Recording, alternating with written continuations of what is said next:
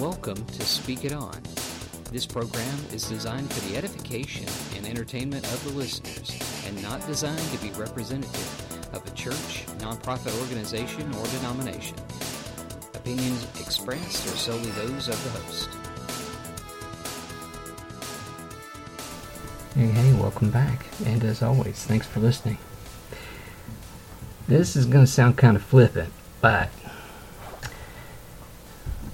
as crazy as this sounds, bear with me a second. The question is, Jesus, who has Jesus? And who understands him the best? Now, I was in Sunday school, and there was a discussion going on, and we have a very lively Sunday school class.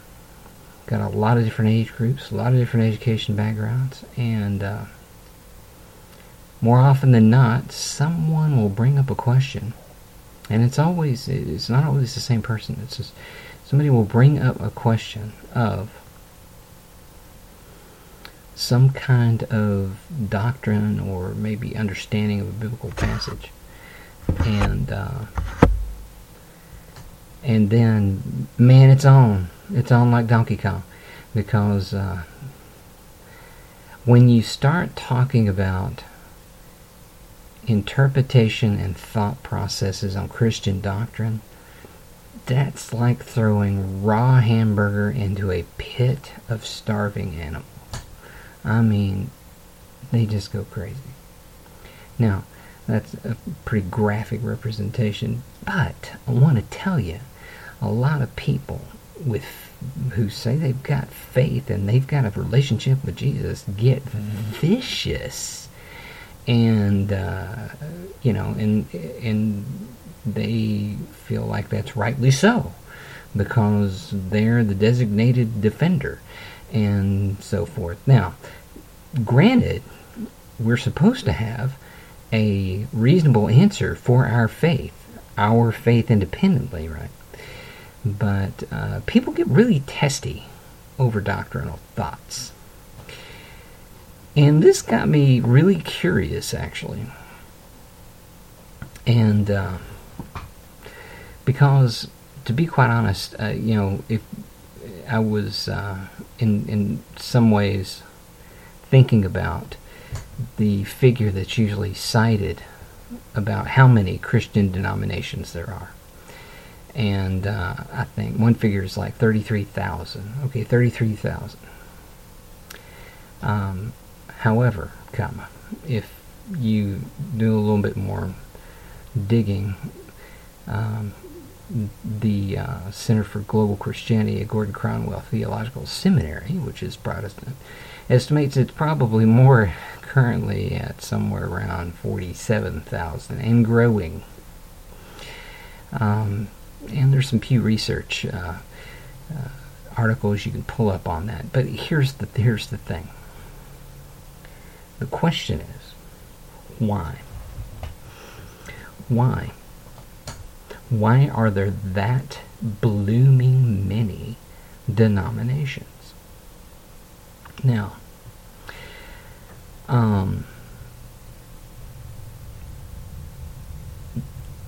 people will,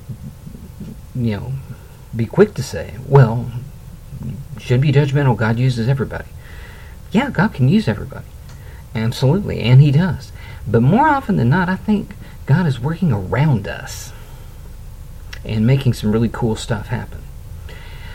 But here's the thing. 47,000. Okay, and that has to do with doctrinal issues. And that's only people or groups that are really considered, quote, what you would consider mainline Christian or mainline Protestant, so to speak. But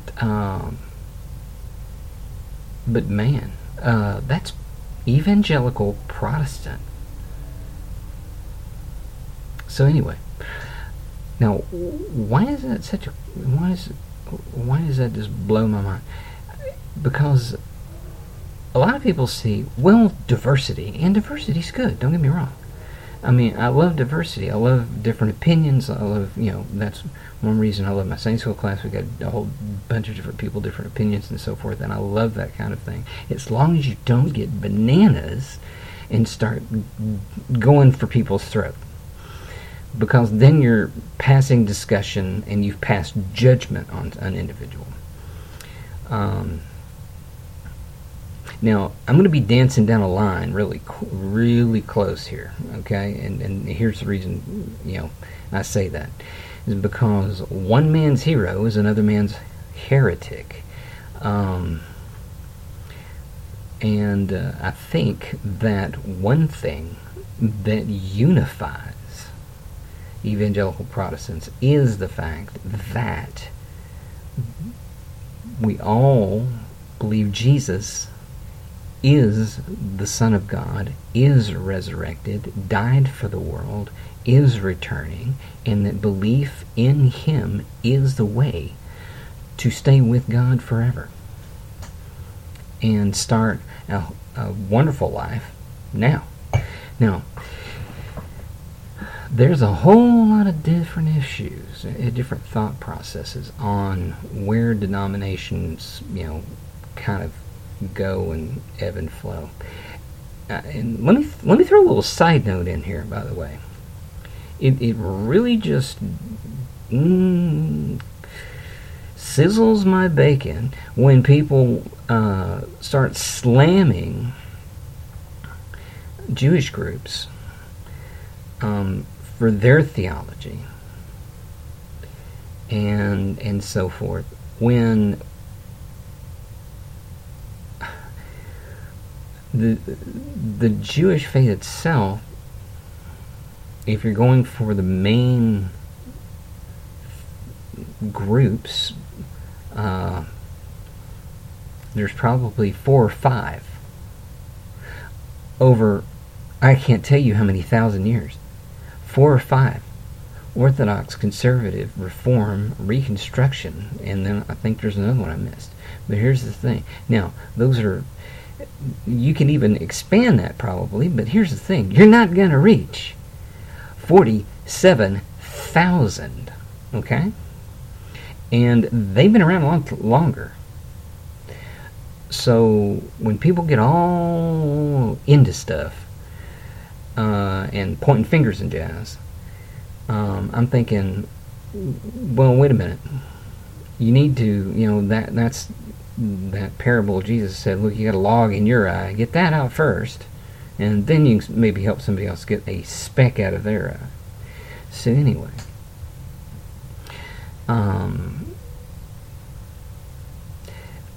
most of the division you will hear in denominations has to do with doctrine, which is teaching. Okay, it's a fancy word for teaching. People say doctrine, and immediately they think that sounds just so sterile and doctor office and horrifying, and even evil, horrible things happen to you when you come in contact with doctrine. But that's it's just a churchy word for teaching. That's all it is. Teaching. That's what doctrine is. But it's teaching. The reason this kind of came up on my radar was because one of the big to-dos we started getting into in my Sunday school class was secession of sign gifts, and I've already mentioned that on a prior podcast. So I'm not going to go over that again, but that's a teaching thing, okay? That's an interpretive issue. And what really got me was an individual basically said, well, it's apparent in the scripture. Well, yes and no. It can be. However, that's where I think theology gets in the way of biblical interpretation. Because if you come to the Bible with a preconceived notion of the Bible says such and such because so-and-so told me it said such and such, then you think it says such and such before you ever get there and read the passage. So immediately that interpretation is preconceived in your brain. Whereas if you clear your brain and you read the passage and you let the passage talk to you, then that can be a little different. Now, I have a degree in theology, so I'm just going to lay it out there. I believe that theology can be a very good tool. Unfortunately, theology, like money, is a really good servant and a very poor master. Because theology is also used as a battering ram and a baseball bat to beat people over the head with. I really believe in the inductive method of Bible study, where you let the Scripture talk to you, and then if it doesn't say that, you don't assume it does. You just kind of take it for what it is. And by the way, Paul's writings, he is brilliant, and I always refer to the passage in, I believe it's 1 Peter, where Peter's admonishing people. Look, people misunderstand Paul to their own destruction. and Peter readily admits that some of the things that Paul says is it's difficult to understand. Well, let me just tell you, if the apostle who walked with Jesus and conversed with him at length says that, I think I'm going to believe him. So here's the thing. You got to be careful when you're dealing with Paul. But the issue is, it's doctrine. And everyone defends, by the way, I want to say this too. Everyone defends their teaching, every denomination, to the blooming death. Ergo, you have 47,000 denominations. That is division.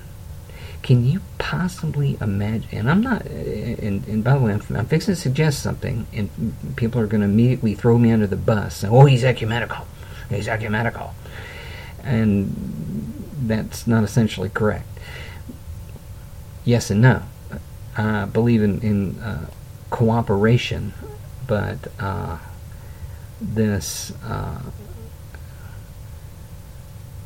but there are ultimate truths in the Scripture you have to hold to. However, you can still cooperate and work with people, because why? We are in the world, not of the world. If somebody's got a different thought process, then okay. Let me suggest to you this, though. When you're looking at denominations, all right? When you're looking at denominations, and by that I mean Christian evangelical denominations,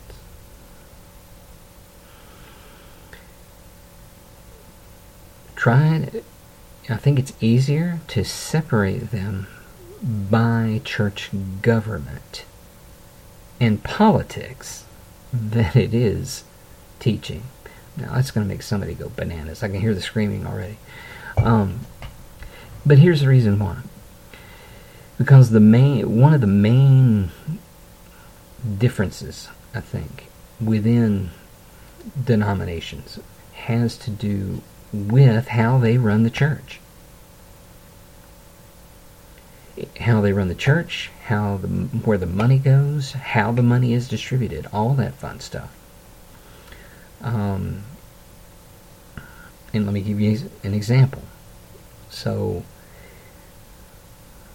the liturgical churches, right, which would be more of an ecclesiastical model, and I'm using a lot of fancy words here, but I'm going to break it down a sec, tend to have an organization in charge of them. The Lutherans have an organization in charge of that church. Now, they would be very quick to say, well, we make our own decision. Okay, but still, there's that. The bishop, unless you get into appointing, unless you have what's supposed to be church autonomy. In other words, you can do anything you want, no matter what it is, and everybody's cool with it. That's not autonomy. So, and I guess say Lutherans, but I mean the Episcopals, the Anglican, which is the same thing essentially, and then you've got the Methodist and different liturgical branches. They tend to be overseen by an organization. All right. Non-liturgical, and the difference between liturgical and non-liturgical is liturgical type churches, when you walk into them and you go through their services, kind of hint at Catholic a little bit, all right, because they have the vestments, they have very, very ornate sanctuaries a lot of times. The order of worship is very like the past Catholic background that they used to have. Now, I'm not throwing them under the bus. There's some wonderful, I've known some fantastic liturgical ministers, absolutely, hands down, wonderful guys, wonderful, and women, by the way, wonderful people.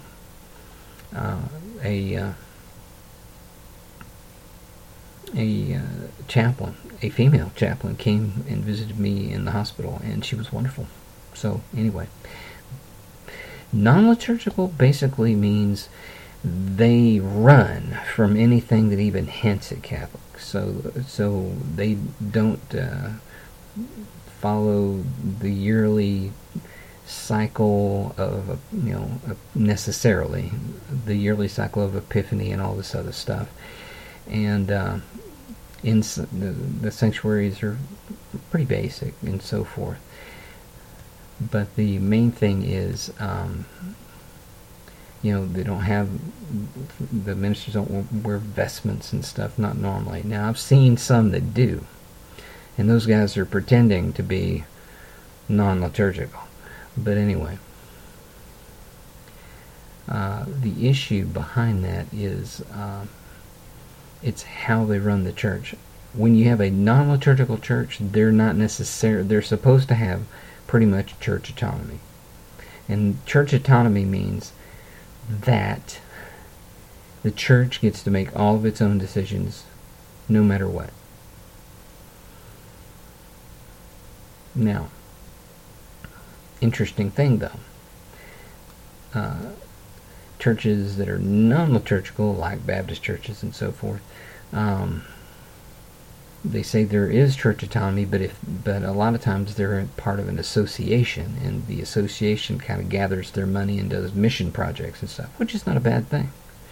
But you got to know that if the association gets to kick you out of the association because they don't like something you do, then you ain't got church autonomy. You might have it after you get kicked out, but you don't have church autonomy. Church autonomy means you can make your own decisions. People got different ideas of what church autonomy means. But going by the textbook definition, I think that's not church autonomy. So, why do I get into all this jazz? I get into all this jazz to say this. You find out, well, a very old pastor mentor of mine said this, and I think it's very wise. He said, you practice only what you believe. Everything else is religious talk. It doesn't matter how many miracles you think you've got, how many tongues you think you speak, how many healings you think you can pull off, how many vestments you get, you know, how many people you can you baptize, how many sermons you do, how many bishops come and visit you and give you accolades. All that jazz don't even count if we're not doing something for others like Jesus would. The most important thing in the Christian church, and this is going to sound crazy, in my humble opinion, is this: not necessarily orthodoxy. Orthodoxy is very important, don't get me wrong. You have to believe. If you don't believe the Bible is the Word of God, you've got nowhere to go. I mean, you just don't. Why? Why spend hours and hours and days and just thousands of years studying a book that you don't absolutely believe in? It makes no sense. Oh, well, it's got some good stuff to say. Well, great. Aristotle does too. But he didn't say he's God. So here's the thing. You have to believe that. I mean, there's got to be there at some point. Now, there are believers that give other things equal credit, being equal to the Bible. And they'll be quick to point out, well, this translation's got to... Okay, I get with the translations. But here's the thing. If you don't believe that this is God reaching out to us, you've got nowhere to go.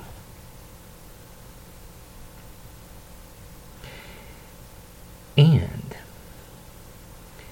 if you don't do what it says, you've got nowhere to go. It doesn't matter if you've memorized the entire Bible if you're not doing it. That's why I say orthodoxy is not completely as important as, and here's another word, orthopraxy. Orthopraxy is a fancy-tancy word for right behavior. Because if your faith isn't changing who you are, and isn't making you more like Jesus each and every day, then what good is it? Think really hard on that yourself. Just if your faith is not making you, transforming you, and making you want to be more like Jesus every day, then what good is it? If it doesn't change the way you do things, the way you manage your money, the way you manage your time, the way you talk to your family, the way you talk to your friends, the way you talk to everyone you meet throughout the day, your interactions, if it doesn't change that, what is it doing? For real. So, it seems like, even though they like to point out that they like to poke the Jewish faith in the eye quite a bit, Protestants are divided on a whole bunch of stuff. Whole ton of stuff. That's why you got 47,000 denominations. Holy Toledo. Now, here's the thing. Or here's a thing. Richard Wurmbrand, who I mentioned before, who wrote a book, or a book was written about his life called Tortured for Christ. He was a Romanian minister when communism took over that area. And the communists gathered up in his area all the pastors and put them in one place. And what Wurmbrand mentions is that it was amazing that he watched people argue for an hour. They argued and argued and argued and argued and argued with each other over all kinds of little stuff that makes 47,000 denominations. Teaching. Doctrine. And there were Catholics and there were, non-Catholics and all kinds in there. But he said he noticed after about a couple of hours, all that went away. All that died down. Do you know why that died down? Because they realized they're fixing to die. Because the cold, hard truth of the evil in the world was fixing to get in their face and bite their nose off.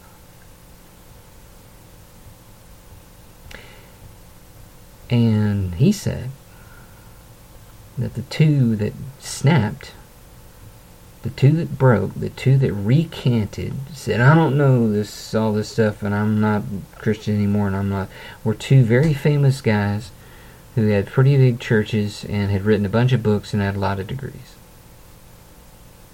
He said those guys snapped and were torturing fellow ministers for the communists. I highly recommend you read his story. You can see his story on The Voice of the Martyrs, because his story was the impetus for that being started. So, how about believers start looking at each other and saying, you know something, we can have some really good conversations and healthy debates, but when it comes to serving Jesus and doing stuff for people and doing things that Jesus did when he was here, healing people, feeding people, doing things of that nature, we can do that together, I think. And we don't have to completely agree. And we don't have to swallow no Kool-Aid. We can just agree to disagree. Holy Toledo, can you do that? Can you really do that? Yes, you can. Agree to disagree. I love debate. I've been in debate forever, it seems. All the way back into high school. I do. One of my degrees, and a couple of my degrees are in speech and debate and rhetoric and so forth, and I love that jazz. I do. I love a good argument, man. It's like, oh, let's do it. Let's go. I'm ready. But here's the thing. All in all, if it's not changing how I feel about other people and helping me help other people, do I really need to just, major on that? I really don't think so. So, once you look at the denominations and you make up your own mind, find one that fits, because that is something that I love about denominations is this. There's one size for everybody. You can find somewhere some but I'm telling you right now, though, there are some deal breakers. And not believing the Bible is the inspired word of God can be a problem. Not believing that Jesus said that he is the only way to heaven, that can be a problem. But here's the thing.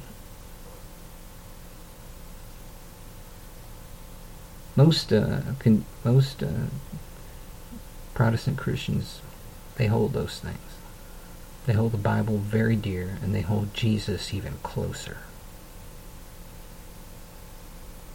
So, as you work out your salvation in fear and trembling, I encourage you to keep on keeping on. To this edition of Speak It On. And as always, don't be afraid to speak the word in boldness and truth. And may God bless all of your efforts.